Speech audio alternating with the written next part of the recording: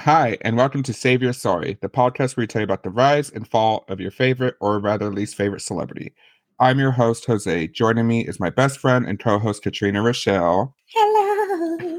And this is our bonus episode, so we will be discussing a celebrity memoir.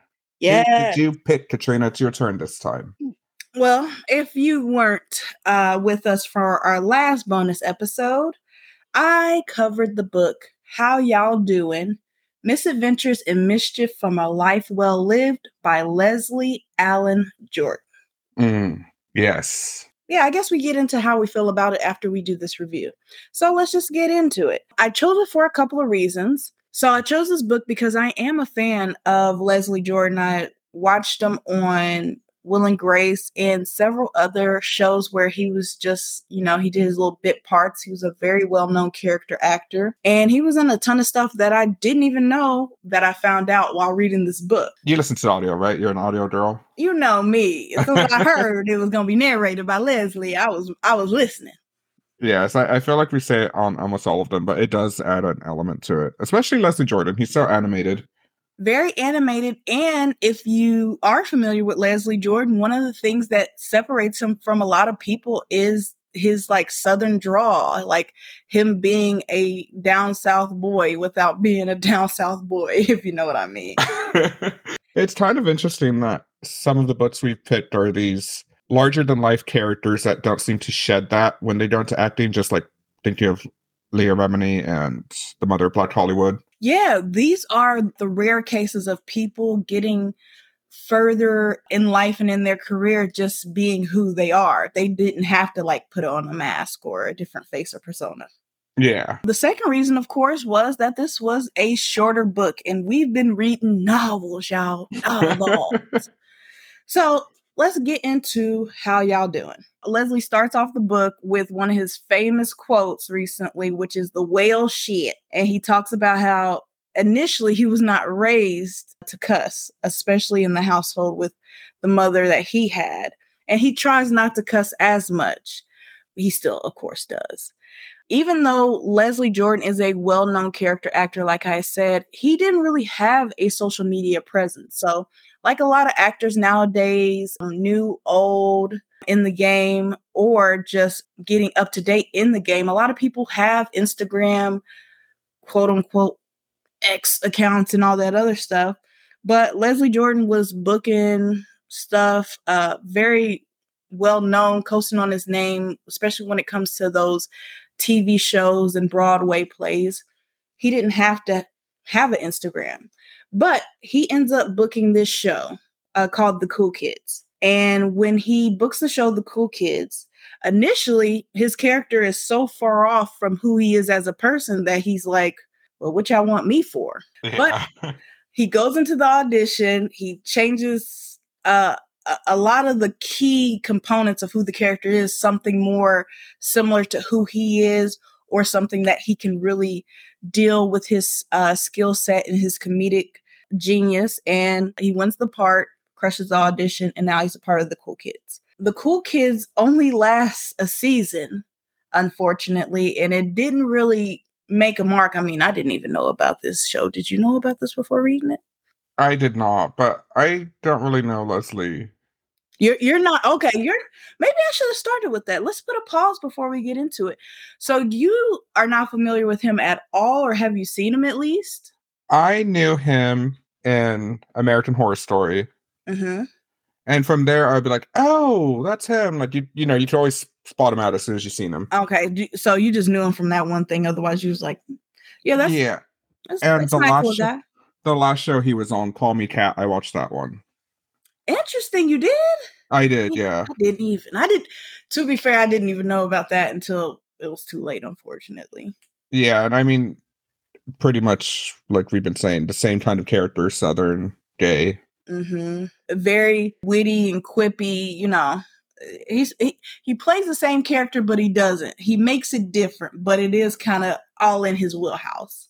Yeah, like the foundation of who he is there, but he changes it up a little. Exact. I like the way you put that. Yes. So unfortunately, like I said, the Cool Kids got canceled, and it had a lot of nice people on it. It had David Alan Grier, where you might know from In Living Color. Had Vicki Lawrence, where if you're older, you might know her from Mama's Family, The Carol Burnett Show. If you're a little bit younger, you might know her as Hannah Montana's Mima or something. And then it had Martin Mull, who I know, of course, from Roseanne, playing Roseanne's boss, Leon, one of my favorite people on that show.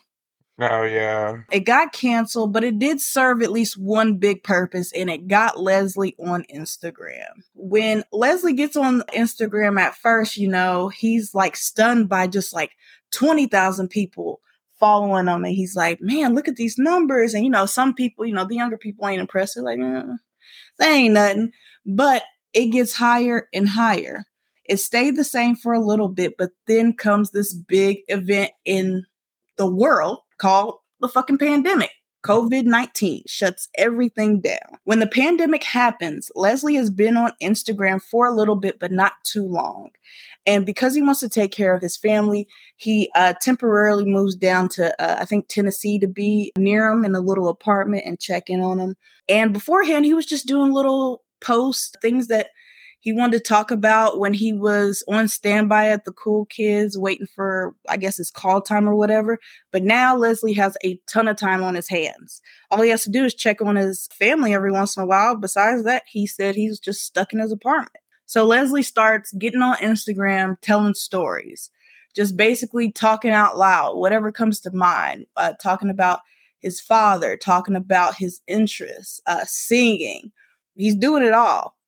And he's not paying attention to what's happening. He's just talking, posting.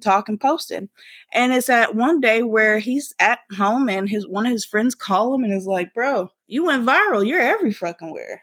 Well, you don't see that. but he is. Now, were you up on Leslie at this point in time, or are you still unfamiliar? Do you remember his virality? I remember everyone like sharing his videos, because even in this book, Leslie's such a beacon of light that you know how people say when someone dies, like, oh, they lit up every room they walked in. Like I feel like that's genuinely how Leslie is. Yes. And so I'm just like sometimes such a sewer rat that I don't want that life. Like I'm just like, it's just too much for me. You want to be dark and twisty. Yeah. Like I appreciate what he's doing and I'm okay with it in moderations, but it's just not like the content I strive to look at. I get that. You can appreciate it, but sometimes you just it's not me. Yeah. I'm sorry. I think that he's such a sewer rat. Why would you call yourself such a You are not. Like if I just go out there saying it's not for me, or like I hate him, like, oh, you hate happiness? What's the matter with you? Like, no, it's just like, sometimes if you're in the sewer, you're in the sewer. There are like quote unquote like happy influencers like that are like perpetually happy. I don't think I could deal with that either. Yeah, and I don't feel like he's putting it on. I think his was very genuine as well. Yeah, and let's talk about that just for a quick second. I think a lot of people, just like we said before, like with him, Leah Remy, and all these other people, like they got to be where they were by being themselves. I think a lot of content creators and a lot of influencers, especially nowadays, are just fake, whether it's to protect themselves or to push a narrative, who knows, but it's a little off-putting. But I understand why you have to do it. Whereas you have Leslie Jordan, who's himself and gathers all these followers and is viral because not only do you recognize this person as being themselves, but they're funny and it's like, it's not a gimmick. Actors specifically, because I feel like so many actors want to be like lost in that role that, oh my God, I didn't even notice it was them. It was such a transformation. And these actors have chosen, no, I'm going to act, but I'm also going to be like, bring my own flair to it. Mm-hmm. I agree. Now, one of the things that even made me like admire him even more that he didn't even have to do is, like we said, he was getting very much popular. I think he says in the book, like at the peak, he had 5.5 million Instagram followers, but he decides not to monetize his Instagram account. Plenty of people were sending him brand deals and ads, and he could have easily done just one to clear a good little check. I mean, he never said he was hurting for money, but I know some more money wouldn't have hurt. But he basically said, like, this was a fluke. This happened on accident. And this is now my vessel to reach the world and tell my stories and be myself. I don't need to put ads on there. It's not for that. And I thought that was very admirable. I thought that was it was just beautiful, because you don't see a lot of artists, actors, creators, creatives take that route. And they don't always have to, but I thought it was great. No, yeah, it's very noble. It's very pure, but I would be putting advertisements on everything. All your posts would say sponsored. I would tell stories, just be like, my daddy used to say he loved this brand, and just have everyone. Bro, not you incorporating the brands in the stories. I'll be commenting, this is so inauthentic. Also, another thing that he did is that he would use his platform for issues that he really cared about. Some would say that sometimes if things don't concern you, you don't need to put yourself in the middle of it. But Leslie saw the good in having these millions of people who follow him also pay attention to what's happening in the world and spread not only good energy, but good information. So this is in 2020, where we got plenty of protests against police brutality, Black people getting killed, period, both by the police and just getting slain by protests. We lost activists, so on and so forth. But basically, in the height of 2020, when all this is happening, Leslie is taking a look. He's looking at the political climate, and he's like, I'm not really involved in politics per se, but this could be a good moment to kind of use my platform for good. So he reaches out to this woman named Deisha Dwyer, I think is her name. And she used to be Barack Obama's press secretary. And he basically reaches out to her because he's heard her speak and heard that she's a great community leader and an activist, and goes to her and says, do you want to use my platform to tell everybody about the things that are going on in the world, to give them good information to anybody who's maybe interested or uneducated or confused. And I'll just take a back seat and I'll listen as well. And so he basically gives the login information. He gives his account to Miss Dwyer and lets her have the platform for however long. And he tells his followers, I think a little bit before, the day before, like, I hope you come to this live. I hope you pay attention to what's being spoken. That's something else that this man who has no stake in the Black community doesn't have to do, but he chose to. And this is at a time where a lot of celebrities are just posting Black squares or saying, peace to both sides, or they're not saying anything. So yeah. I think it was just beautiful that once again, not only is this man speaking out, but he's going above and beyond. I thought it was very interesting how he wanted, at first he was questioning speaking out at all, but then it was more of, I want to speak on this, but I don't want to overspeak people. I want to give people a voice, but I don't want to take their voice away. Like so many people, once they become an advocate for stuff, it's almost as like they take away. It's like they become the shining star of what's going on. Mm-hmm. And as well as they become the face of it, like as in like they're the spokesperson.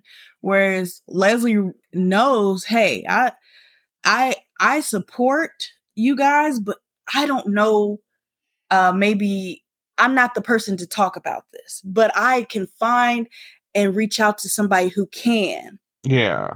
And a lot of people wouldn't waste their time doing that. So a little bit about Leslie and where he comes from.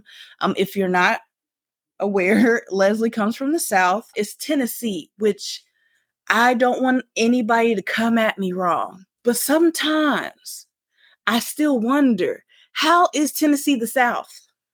Now, I know that sounds like dumb American of me, but I mean, I recognize that it is the South. I've met a lot of country people from Tennessee, but when you look at a map, I'll be looking at Tennessee and I'll be like, it's borderline. But anyway, Leslie is from Chattanooga, Tennessee. He has 2 twin sisters who are younger than him, and a mother and a father who he doesn't say their names, at least not to my knowledge. They were all raised together until Leslie was 11. And then when he's 11 years old, his father, who was in the military, his plane ends up getting like shot down, or it goes down, and he is killed, unfortunately. And then Leslie's mother is a single mother. And Leslie talks about how he's now like the quote unquote man of the house. And his mom leans on him a lot to the point where she's like taking him to the store and taking him to banks and like, hey, ask them how to do this or talk to him about doing this. And, he's very apprehensive, like, I'm just 11. What you want me to do? But I think that's very indicative of what the time period Leslie was born in, where it's like men are the end all be all. And unfortunately, even though she's now a single mother raising these children, she still feels like a man/boy has to ask the questions and do all this stuff before she eventually takes over the reins and starts to learn to do these things as well. Yeah, because she doesn't know how to do it either. Like, it wasn't her place to do it. Yeah, it was her husband did this. Her husband took care of that. She just had to be the dutiful wife who raised the children. And then all of a sudden her world changes and now everything that was up is down. So of course there was like a learning curve there. I could see that. But that's a lot of parallels from just from the old days to the future, whereas you can swap out that boy to a boy or a girl, where it's a lot of single mothers who lean on their firstborn to help them out because it's a whole new world and everything has changed. So it's not only the children that have to go and walk a different path now that they've lost a parent, it's the spouse who has to do that too. Mm-hmm. Leslie tells a story about basically how he was at a Bob Mackie event and he was surrounded by these legendary clothes that Bob Mackie designed. And if you don't know, Bob Mackie is this famous designer who has just worked with from who's who of the past to the present to the future. He's designed for them Cher, Tina Turner, Beyonce, RuPaul. I forgot all the people he named, but it's a lot of people. Leslie happened to be at this event. He even got to meet Bob Mackie. He said he wasn't paying attention to me, but it was still an honor to see what this man, who also was gay, who pulled himself up from his bootstraps, see what he became, and me be in his presence. And so basically they're showcasing all his iconic designs, one being the Cher dress and headdress. Are you familiar with that? Everybody knows about that dress?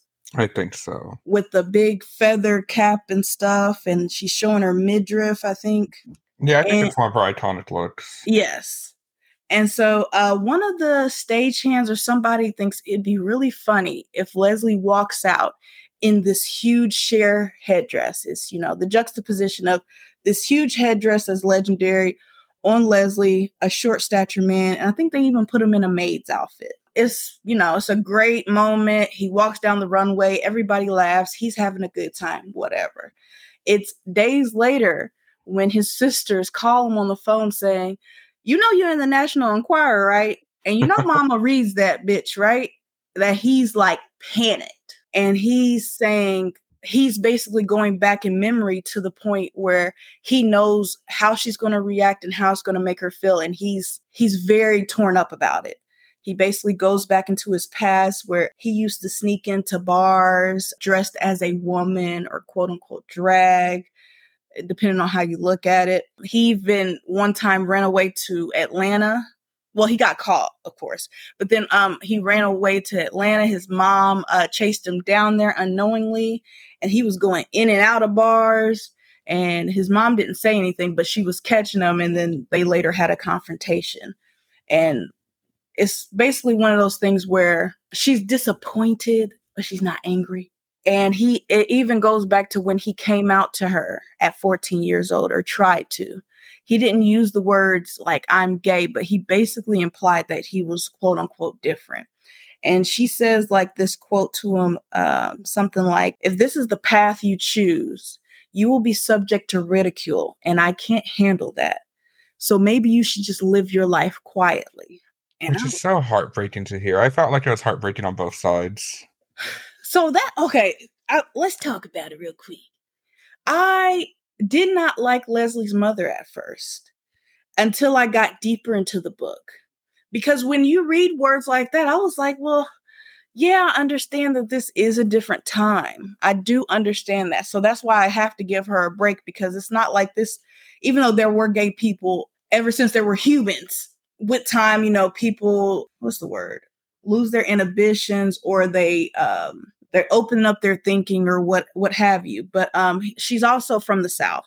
So I'm like, yeah, but to tell your son to live his life quietly and to basically paint him to live his life quietly because it would basically break your heart because you're going to get mocked, that doesn't feel good. I saw it more like she's trying to help him. She's trying to save him. Like, yeah, she could not take it as a mother seeing him being ridiculed, but he's going to have to endure all that ridicule because, I mean, just like you said, there was no word for it. Like, he didn't know how to even say, I'm gay. He had to, like, say it weird. And it's just, she's doing it for herself, but I felt like she was trying to protect him as well. I know, but... Because it's not, you know, it was way back in the day. Nothing's normalized. When he did that drag thing, he said it was before RuPaul's drag show, which I feel like opened up a lot of people's eyes to drag. And even now, a lot of people still have this is before some drag. of the big, like, female impersonators, drag queens really came to, like, their pinnacle. So yeah, I understand. So that's why it's like, oh, you have to give her grace, but it is like it's a little disappointing. Whereas maybe you could feel that way, but when your child's telling you that, they are kind of looking for some acceptance, some assurance, and she didn't give it to him at that time. Like I said before, Leslie disappointed his mother with the things he would do, like dressing up in drag, saying that he might be gay. But he loves his mother. He holds her opinion in high regard. So he is going to try to live his life quietly, but it's just not happening exactly. When he leaves home and decides to separate himself from his mother, kind of, sort of, in a way, and live his life, he ends up running into some issues. He has a couple of drug overdoses. He ends up being broke and hungry several times and has to reach out to his mother to get money, for her to wire money to him so he can eat and survive. There was even a shoplifting accident where she has to basically, like, bail him out. She has to go to where he is. And he even said something called alcoholic hepatitis. Here's the thing. I'm kind of scarred from health class, so I know something bad isn't going to pop up, but I didn't look it up. But I could only imagine that something called alcoholic hepatitis is not great. And so he was falling into very bad habits. He's drinking a lot. He's taking drugs. He's just not the person he wants to be at this time. But that does change. To go back into the National Enquirer drag story, his sisters say, yeah, you don't know, National Enquirer has this big picture of you in the middle of their magazine, and this is one of Mom's favorite things. And so he goes and he looks at it and he's worried. He's just worrying. He ends up going to this. And the thing is, Leslie also goes, just like, was it Pamela, I think, where his stories go from, like, past to present to past. Yeah. So he's at one of his meetings. I think it is either AA or it's another addiction meeting. And at this time, Leslie is sober. He does get sober. I think in his death, he was, like, clean for over 20 years. And he's there and he sees Carrie Fisher. And Carrie Fisher is looking at Leslie Jordan. I don't think they were good friends or anything like that, but they are familiar with each other. And she sees him and she's like, what's going on with you? And Leslie can't hold it in. He's like, oh, Lord, my mom doesn't see me in drag again. And we have this history with this and I'm going to disappoint her. And it's going to be so upsetting and all this and this. So the meeting concludes. Carrie goes away from Leslie, then pops back up with a phone and says, here, my mom wants to talk to you, basically. Her mom is Debbie Reynolds. I hope you know these people, not just Jose. I know Jose knows these people, but I hope the listeners do. If you're not, Carrie Fisher is a famous actress who has also had her battles with drugs and alcohol, who sadly passed away just a few years ago. Same with Debbie Reynolds. She's an iconic actress, dancer, and all that, who also died a few years ago, virtually, I think, a few days or a week after her daughter, Carrie, did. What's Carrie's daughter's name? Billy Lord. Billy Lord, yes. Yeah. Carrie gives Leslie the phone. Debbie's on the phone, and Debbie is reassuring Leslie that he isn't doing anything wrong and that she knows exactly what he's going through. She even talks about her own experience when that woman took her husband, aka Elizabeth Taylor, Oh, taking yeah. Eddie Fisher, which is like one of those old school scandals. Even I kind of know about it. I looked into it. Elizabeth Taylor, man, she low key was a man stealer. But that's for another day. Yeah. We can't get into all that right now. So she then asks for his mother's number and says she wants to talk to her. He's freaking out, like, oh, I don't want her to know that I'm telling people this, but it's Debbie Reynolds. I think she'll be all right. So he gives her the number. Yeah, it seems so bad. Like I'm out here trying about my family business to everyone. Yeah, but he's a man, but he's a man who loves his mother, and he's just worried. And he's like, who wouldn't want a phone call from Debbie Reynolds? He did say that. Like, even if she's mad, it's Debbie. After the meeting, Leslie is biting his nails. He's panicking. He's waiting for his mom to call. She calls. He's like, you talked to Debbie Reynolds? She's like, what? I thought that was a joke. She's on my answering machine. And he's like, not a joke. You need to call her. She's like, when should I call this movie star? And he's like, hold up. Let me ask Carrie. Ask Carrie. Carrie says, call before 5 because 5, she gonna be doing something. It's kickoff time. And so he calls his mother back, tells her to call before 5, and Debbie and his mother have a conversation. And when Leslie's mother calls Leslie back, they basically just talk about the fact of talk about what Debbie said, which was that what he does in Hollywood has no bearing on the boy/man that you raised, and that you cannot hold him accountable for everything that goes on in Hollywood and everything that he does. And that there is a certain aspect to acting that maybe she's just not familiar with, but it has nothing to do with her or him compromising who he is. Leslie talks about how that phone call and then them talking about that even more in depth kind of strengthened his relationship with his mother. He talks about how there were a lot of roles and bit parts that he would take that he knew he couldn't tell his mother, or at least if he did tell her mother, it wasn't something that she was going to brag about or something that she was going to tell everyone about. And so he did hold that shame for a while. Her getting that understanding from, I guess, somebody who is, I don't want to say an idol, but somebody who she really likes and he really likes, as well as somebody who's in that industry, kind of eased her mind and made her see her son's way of thinking and seeing what her son wanted to do in Hollywood and what he wanted to do with her life. Maybe she didn't understand it, but now with his guidance and her coming acceptance, her begrudgingly acceptance, they talk more like friends than mother and son. And I thought that was nice, especially since they're adults. You don't have to have that mothering, parenting relationship necessarily. Yeah, that was nice. I mean, it was nice. I will say, when talking about his American Horror Stories and roles, he talks about how Ryan Murphy hired him on a couple of different seasons on American Horror Story, and how one of them was Coven. I think that was the first one. That's season 3. And then he was on Roanoke, and I think he said 1987. And I was thinking of you when he said he was sitting around. No, this is when he was reading it. And he said he was highlighting all his lines while muttering, bullshit, bullshit. Okay, my line again. Bullshit, bullshit. Okay, I said, if Jose was actor, that's Jose right there. I loved in those chapters how he was like, I can't tell you what the plot was. I just know my lines. Yeah, he was like, I was just waiting for y'all to start talking about me again. I also love that he put some respect on Jessica Lange's name. Oh my gosh. People love Jessica Lange. That is true. I feel, along with him, that she's had a resurgence, and partly due to American Horror Story.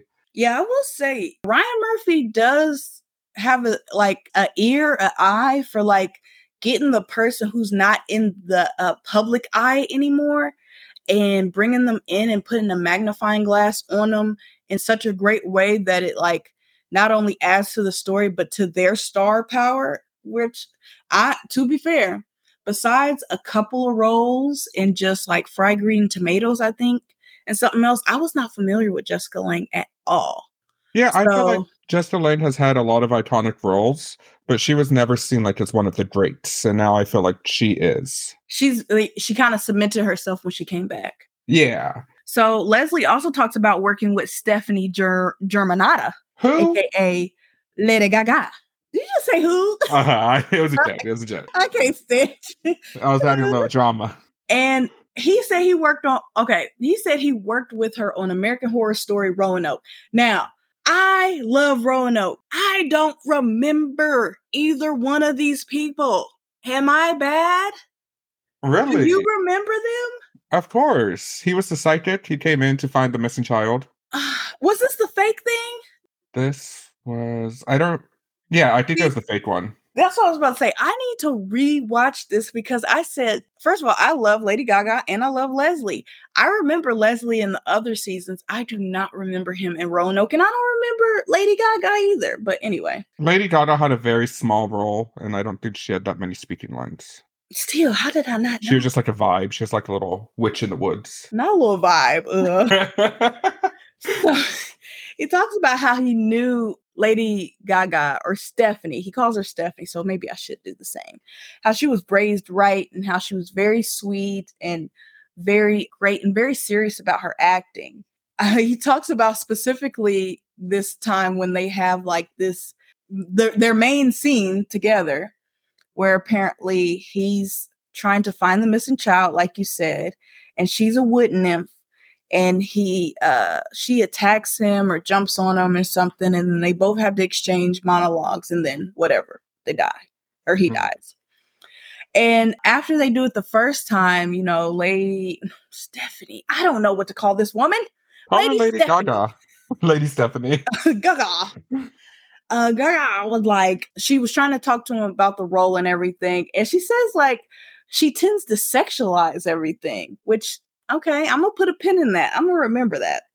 But she says to him, I don't want to sexualize this role and or this character.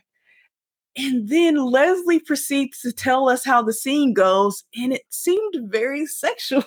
But he seemed, I guess, okay with the end product, but I was very confused about that. It's apparently like she's supposed to attack him and jump up on him, but after they have this, the cut, and then they talk about it and they go back to it. He said she jumped on me and rode me like a bronco or whatever. And I was like, I thought she said she didn't want to sexualize the character, but whatever. That's why I said I really got to watch this because I don't remember that either. What did you think about that? Did you think that was weird of Lady Stephanie, or do you think that's just actors? I don't think it was that weird of her. I don't know. I remember the scene a little bit, but I don't remember how it played out. If it was like in a joking around manner. Interesting. Because he said she didn't want to sexualize it. That's the only thing I could think of, because I remember she does knock him down, and it's not that big of a scene, but so I don't know. Maybe whatever the vibe. She was a wild creature in that show. Yeah, that's why I gotta watch it. Now, we get into an interesting chapter in which, as we know, as a gay man, anywhere, you're going to have some trials and tribulations, unfortunately. People are assholes, and assholes are everywhere. So, in the Not in My House chapter, Leslie describes a time. First, it starts off very beautifully. It starts off so light. He talks about how they're in West Hollywood, and they have all these hangouts and all these gay hangouts, and they're at their Starbucks, and they call it the Gay Bucks, and they got the one across the gym, and they call it the whatever. Like, they have all these nicknames. I loved how he said we try to come up with creative names or something, but most of the time we just call it the gay whatever. Yeah, the gay dog park, the gay park over there, the Gay Bucks. Like, it just started off so light, and he's talking about all their haunts and all their main places that they frequent in West Hollywood. specifically a Starbucks in West Hollywood. And he talks about, him being there at this particular time with a lot of other gay people that frequent the coffee shop. And then there's these like three guys that walk in that are kind of like rough around the edges, kind of being a hassle, turning into assholes into this place, causing trouble. I loved how he barely had an interaction with them, but he like read them because he was like saying, you can meet any of these guys. I'm not to go into details of gay for pay that they show up to these locations. I'm like, wow, okay. Basically called them moochers, and gay for pay and moochers, like they'll do anything for a buck, and they like to stay at the bar and get fed drinks by other people and all this other stuff. I was like, okay. You better know your audience. Yeah, he clocked them as soon as he saw them. And then he clocks them again, but let's get into it. So, of course, once one of the main rowdy guys is like, he's on his way out, I think, or something, but he's really causing a ruckus. And he starts to look at the crowd that's looking at him. And once he notices all the people looking at him, he starts just not tossing. He starts throwing out F slurs, calling everybody a F slur. And he gets to Leslie and calls him an old F slur. And Leslie was like, oh no, player. And he gets up and he goes into him. He stands up for himself and basically says, this, that's, and third, whatever. Starbucks asshole, comes back to him, and they're engaging, but eventually the guys get put out. And it all started because the guy was trying to use a stolen credit card. That's why he got kicked out. It was a stolen credit card. I thought it was no money on the card. I didn't remember how it happened. Yeah, I think it was like flagged for potential fraud or something. Which is, bro, I know Starbucks is expensive, but bruh.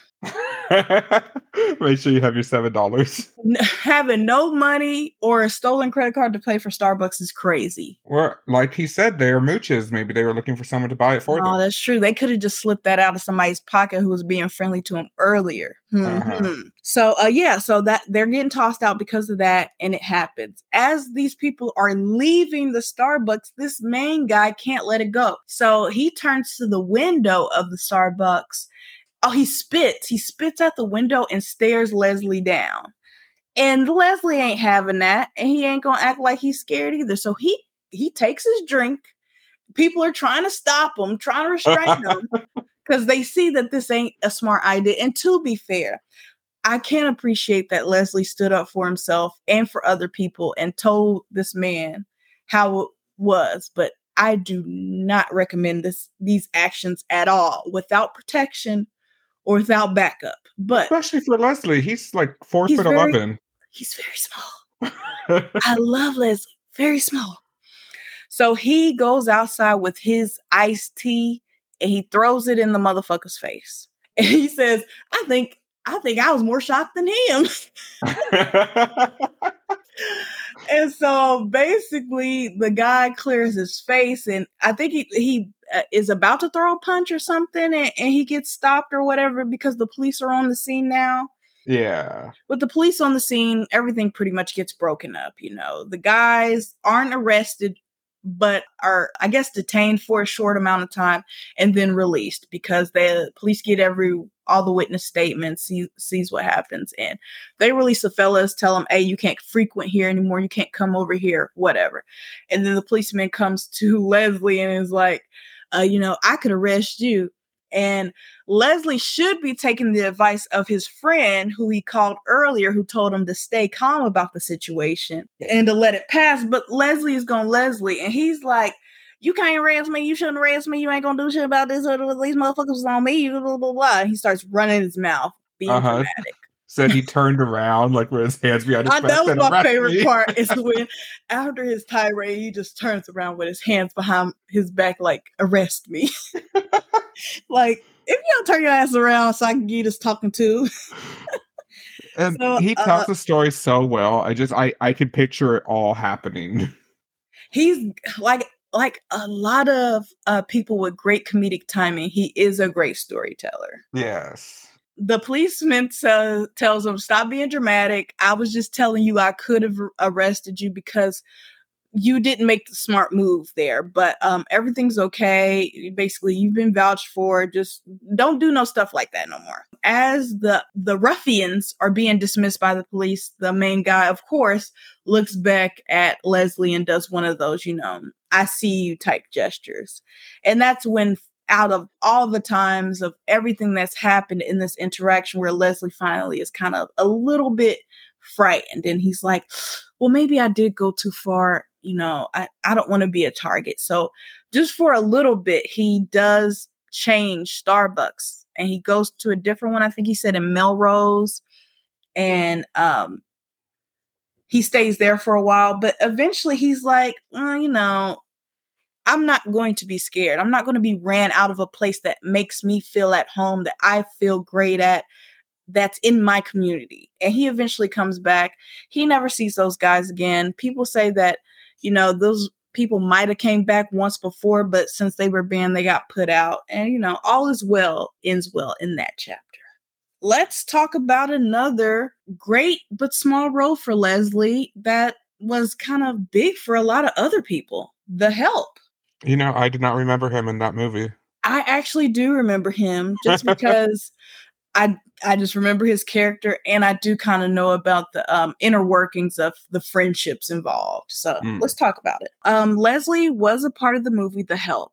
And the great thing about it is, before he was officially casted, he was familiar with the book and director Tate Taylor. He and Tate Taylor are good friends. They've worked on a few different projects together throughout Leslie's life. And he's also good friends with Octavia Spencer. Same thing. He's worked with her for a few different projects as well. So he's down in Mississippi. He's around familiar people, but he's also around some big stars he's never been around before, at least not this close. People like Sissy Spacek, Allison Janney, Viola Davis. And so when he's there and they're doing the script reading and all that, he's starstruck. And then he sees Sissy Spacek scribbling in her script. And then he looks over and sees Viola scribbling in her script. And he said, well, I ain't about to be left out. So he starts scribbling in his. And I was like, oh, well, that's me. Because I ain't about to be looking like a like a dumb motherfucker. I'm not unprofessional. I can scribble as well. Then we get into this story about Leslie and his character. So in the movie The Help, Leslie plays like the newspaper manager, boss, editor. I was like, who's the main person? The newspaper editor, the captain of the newspaper. I wouldn't have said captain. It would have crossed my mind possibly. So he's the newspaper editor who gives Emma Stone her job, her gig when she finishes college, I think. And he's stuck on him. He's stuck on himself. Even though this is more of an ensemble cast, Leslie is about Leslie. So when he gets this role, he's just wondering, I don't know how to play this. I don't know what my character wants. And he's also in this space where Tate has kind of talked up Emma Stone and she's great. And he called her the next Julia Roberts. And at this time, Leslie is in his head about his own character, but he also is like, Emma Stone, I don't see it, but I'll work with her. So they do this scene, and after, I guess, Tate says cut, Leslie goes to him and is like, how do I do what is my character? What is this? It's kind of a crazy question to ask the director when you're just kind of a bit player in the whole scheme of things. But they do say that actors are kind of self-centered. So I understood. Leslie sees that Tate at the time kind of indulged him, and when he asked who's my character and what am I playing, Tate says, well, in every small town there's one. And Leslie's like, one what? And he's like, the married businessman with all the kids that and he's like, what? And then Tate just walks away. And then finally Leslie gets in and is like, oh, I'm a sissy. And so he plays into that. There's a scene where they're doing like a wide panning shot of them at a dance party or at the party, and they're supposed to be dancing and having fun. And Leslie does a cartwheel. After the scene's done, Tate's like, "Why did you do that? That's not staying in the movie. Why? What was that for?" And Leslie's like, "Well, I thought it was nice, and I thought I thought it was a good thing to do, whatever." And, Tate said it wasn't going to be in the movie. And then it was hilarious because somebody unintentionally fought for it to be in the movie because they wanted a light moment in the help because it is a little heavy. And they thought it was cute. And so Leslie was vindicated. Man. When Tate said Emma Stone was going to be the next Julia Roberts, Leslie was unsure. But when he finally sees the help in the finished product, he is convinced. He understands what Tate was trying to say about Emma, that she is very talented, that she gives a very nuanced performance. Whereas I'm like, oh, Emma Stone is a great actress. Don't you dare call her Julia Roberts. But that's just me personally. Now, after filming wraps up, there's this beautiful story, I think, that kind of, and it's a short and sweet one, but I guess it kind of shows who Leslie is, as well as what Leslie kind of means to people in a way. It's about Octavia winning the Oscar. So Octavia Spencer won Best Supporting Actress for her role in The Help. And Leslie was watching the broadcast, and he was so overwhelmingly happy for Octavia and seeing that she won. So the first thing he wants to do is call and leave her a voicemail, because he's like, I know her phone's going to be lighting up, but I want to tell her, I want to let her know, how proud of her I am, along with all those other people. But as soon as he calls, she picks it up, and he's like, what the hell are you picking this up for? You just won Oscar. I just saw you walk back there. And she's like, oh my God, girl, I can't breathe. I'm double spanked up. And, he's saying, well, you looked beautiful. You looked beautiful and you deserve the award and all that. And it's such a sweet moment. And I feel like maybe more was said, but of course he doesn't mention it. But I just thought it was a sweet moment that when somebody else is being honored, Leslie wants to honor them too. He always wants to put in a good word and make somebody feel special and congratulate them on their success. Whereas a lot of people on the come up that Leslie met were already they were already icons. And a lot of people were like, happy to meet Leslie, but not a lot of people moved him up in the world. He stayed a character actor, but throughout this book, if you do decide to read it, you will hear a lot of stories where Leslie is sacrificing his time, his space, his body to help others. He was a part of a couple different AIDS programs, volunteering his time. Nobody asked him to do that. That's something he wanted to do. Leslie loved animals. He had a pony. On their way back to the set of The Help, they found a dog on the side of the road, and they stopped, and Leslie held him the whole time. It's small stories like that and other stories later in the book where it's like Leslie was a sweet soul and a great soul. And even though he had these dark times, especially when talking about his alcohol and drug abuse, where it's beautiful that he came out of that because he ended up becoming such a bright light for others, as well as himself. I think that if Leslie didn't come out from it, or let's say Leslie did not decide to become sober, I think he would have always had that child heart, but he would not have been a joy as he was for others. So even though most people know Leslie Jordan as this very funny guy, this meme, this gif or gif or whatever, he was a very great person. He was somebody who a lot of people love and miss to this day. So that kind of brings us to the ending part. I don't want to get too much into the book because, like I said, it's a short book, and I kind of told you about half of it. Yeah. So I think you should read the other half as well as some of those stories I skipped over to kind of get more context and meaning. It is unfortunate that Leslie Jordan is not with us anymore. He ended up passing October 24th, 2022. Almost a year. Yeah. literally almost by a few days. And I think it was both like a happy, tragic thing that he got his resurgence in the public eye happened so he could write this book and tell us about himself. Because if you think about, he wrote this they said he spent a month and a half writing this during the pandemic.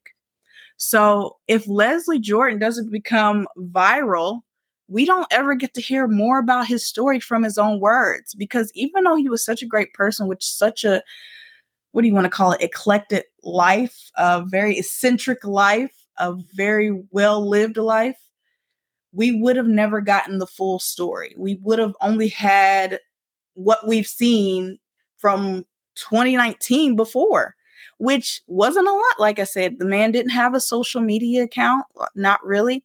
And he was just doing his job and going home. He was just a hard worker. Unfortunately, October 24th, 2022, he was driving, and according to his autopsy, there was like a sudden cardiac like arrest or something that happened with his heart, and it caused him to crash into a building. And unfortunately, he just did not survive. The great thing is that even though he does not leave behind any children, his Instagram account is kind of like a living memorial. If you want to know more about Leslie, or if you want to see a lot of his like iconic clips, jokes, pictures with other famous people, photo shoots, you could go to his Instagram, and it shows everything. It's like a timeline of his career. It's very sweet. I even went on there yesterday, and I got a couple of screenshots that I thought were very sweet. So one of them, oh, sorry. Do you have something to say? It is so sad in the book. Like the final chapter is like, not goodbye forever, goodbye for now. And it was.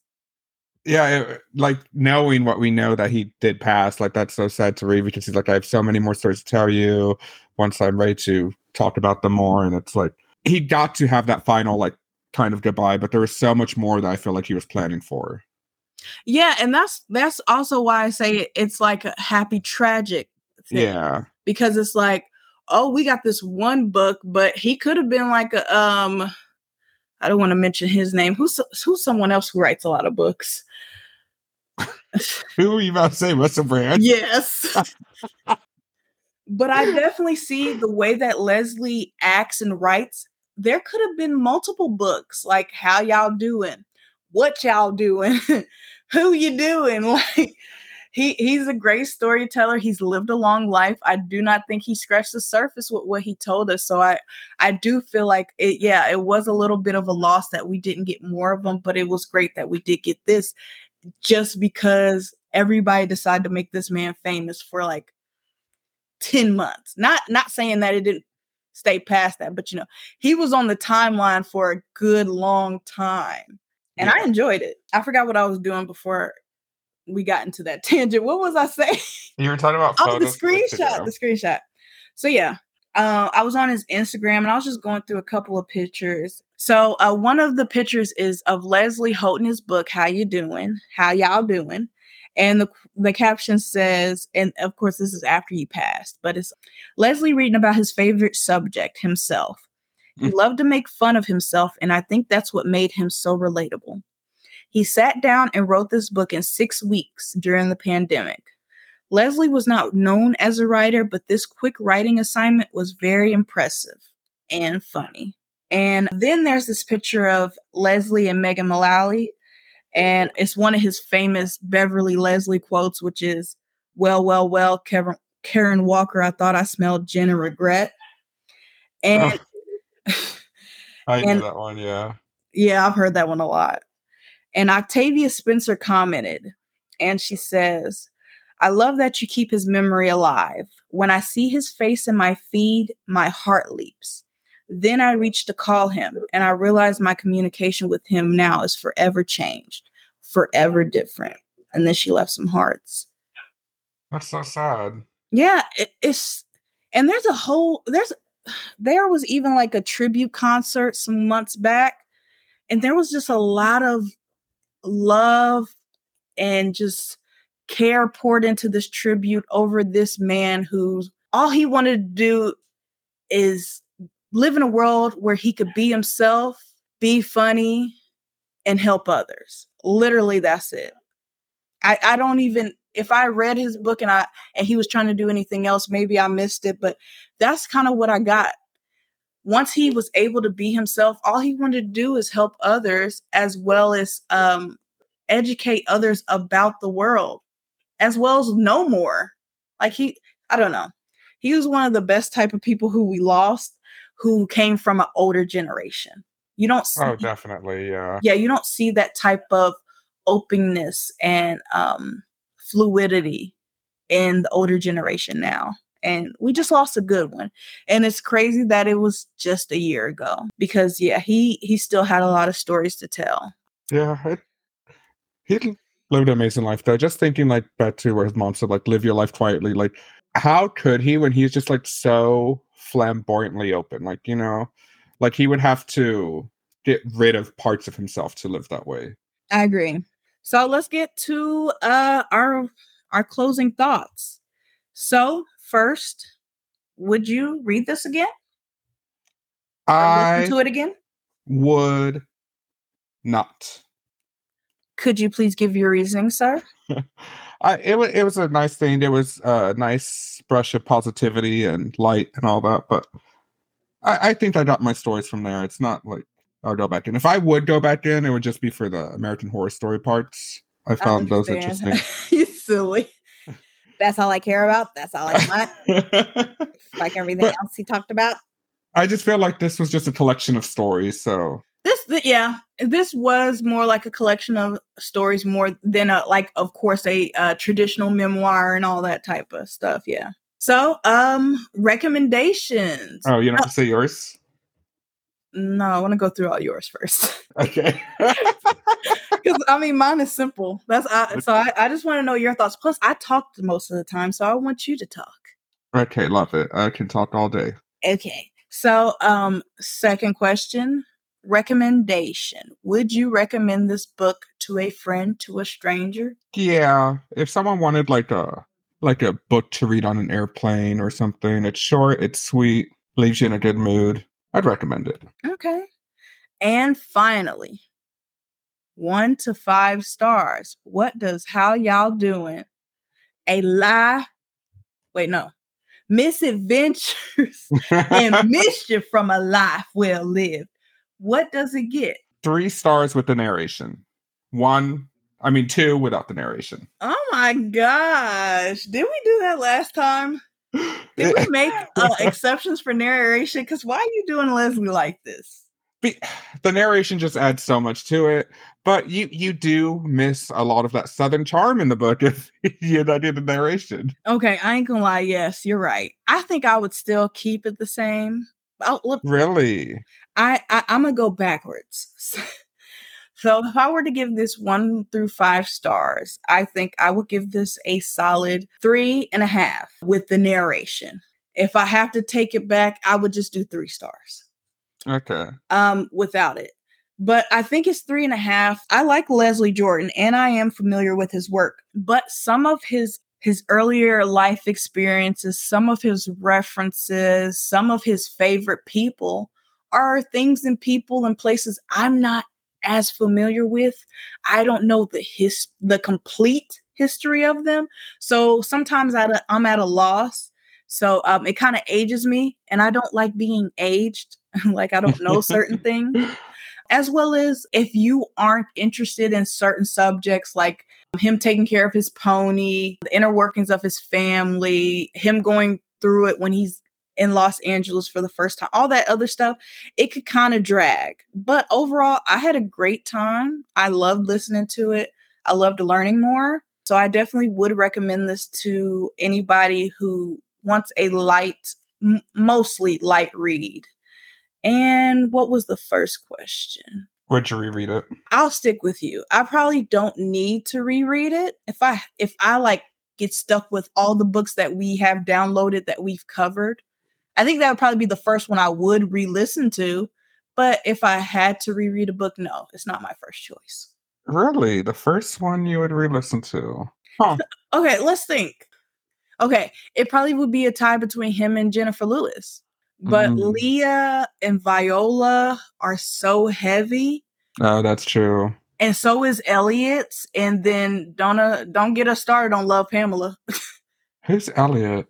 Elliot Page. Oh, Elliot Page. Oh my God, y'all! Did y'all hear him say that? I seriously forgot we read that one. Did you fucking hear him say that? He said, "Who's Elliot?" I thought you were talking about that one guy, the bar one. What's his name? The what? The guy who's in the bars. Our first one we did.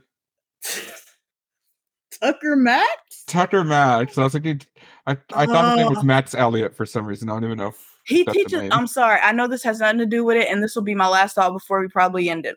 You know, he teaches his son to shoot assault rifles or rifles, period. And his caption was like his son holding up the headshot target with a whole bunch of headshots talking about, oh, having guns and land is so great. Ugh. Just raising little killers. I don't mind that, honestly. I gotta say. I'm not you can't raise your little child boy to start shooting guns and only shooting in the head. That sounds psychotic a little. That's true. That's true. But I'm not against him learning how to use a gun safely. Who said they was doing it safely? I just you know what? We're ending this episode. I can't believe you turned on me like this. I cannot believe it. I thought we were friends. But all we have left to do is our next pick. Which, I mean, okay, hold on. Before you go, I feel like it could only be one of two books. Really only one of one. But I'm interested to see if you're going to do a left on me. So. What two are you thinking? Because I had one in mind and I changed it. Okay, I won't say what books, but I'll say that the two books I think you might say both come out this month. Well, you would be right. Oh my God. We have talked about her long enough, and we need to bring her down. If she wants to join us, she can, to our little red table talk. We're going to do Worthy by Jada Pinkett Smith. Yes. I actually bought this one today, and I'm very excited to read it. Here's my problem. Okay, I said I was going to try to short this episode. It kind of happened, kind of didn't. But y'all better be prepared for this Jada one. I'm talking about the book. I ain't talking about the book. Then I'm talking about the book again, and then I'm not talking about the book. We have been writing defense for Jada probably since the slap. Yes. If not before. If not before. And I need this book so we can have closure? Just some concrete talking points to the Jada Pinkett Smith haters out there. That's true. Yeah. So we can actually know if we are full-blown defenders. I think we are, though. But I want to know what all we are defending. Yeah. What are we defending? Maybe we'll change our mind. Maybe we won't. Probably We're going to see. Jose, you are good for a switch up, though. I am. But look at our latest reviews. I'm also very biased, and you are. I could take someone's side just because I like them or don't like them. And I gotta say, I'm not going to be happy until Jada replaces Will Smith with a different actor, just like he did to the original Aunt Viv. And that's the stand. That's my stance. I forgot you don't like Will Smith because of that. Yeah, Janet Hubert might have forgiven him. I do not. I forgot. Because I was just about to say, what Will do? Yeah, he did do that. But no, that's just a joke. I don't hold that hard feelings. I know you don't, but that is man, it was cold of him to do. He was pregnant, man. Okay, anyway. So I'm so excited for this book. I want to see, because you see the headlines. I'm sure you've seen all the headlines. Yeah, so many, including she's doing too much talking. What's in the book? Trust me. If this is what they letting fly in the interviews, there's tons more in the book. Has to be. Yes, I know it's very hard choosing between this one and Brittany, but I think it's just more on brand for us to do Jada first. Mm-hmm. And maybe Brittany later. Yeah, sooner rather than later. You know what was going to be my other pick, which we need to put on the list? Oh, tell me. Maybe I'll swap her out. Because I've always wanted to read this book, Confessions of a Video Vixen. I feel like I've always wanted to read that, and now's the perfect time, but I want to do Jada first. I agree. I have read that. It was about 8 years ago. So it's been a while. I definitely think we should. I didn't even think about that, Jose. And she's wrote. She has like 3. She's written other books. She's written other books. So yeah, I don't. Okay, let's see what happens after Jada, but that definitely could be one of them. Jada and Brittany both, and people might be like, you should do Brittany. She's the bigger star. Blah blah blah. I get it, but we're to stay true to ourselves. So we're to do Jada. Yeah, I mean, the thing is, I love Brittany, but Brittany can wait. Also, Brittany ain't promoting her book like Jada. Now, we are going to do Jada. And Jada, if you're listening, please join us. We're your number 1 supporters. I loved you in Hawthorne. Damn. Gotham, I was there. Oh, damn it. Girls trip, I was on the trip. Girls trip. Girls trip and Set It Off and the Inkwell and all the stuff you did in the 90s and 2000s. I was there. Did you see someone sent like a message or something to Jada saying, yes, what did you do with the money? Yes. I'm sorry for this one. So thank you guys for listening to this episode. Let us know, did you read it? Did you want to read it? Are you going to read it? Or did you say, this episode's enough? And pick up a copy of Worthy and join us. Yes. I wonder if we can still Red Table Talk. Do you think she still has that trademarked? I feel like she has a trademark. I mean, just because they took the show don't mean she ain't got fucking the trademark copyright. They're not getting rid of it. Yeah, because you see ain't nobody else doing no Red Table Talk. She's sue him in a second. Mm-hmm. She's about to sue us. Oh no. Brown Table Talk. Brown. Okay, thank you guys so much for listening. It's been wonderful. Bye. Bye.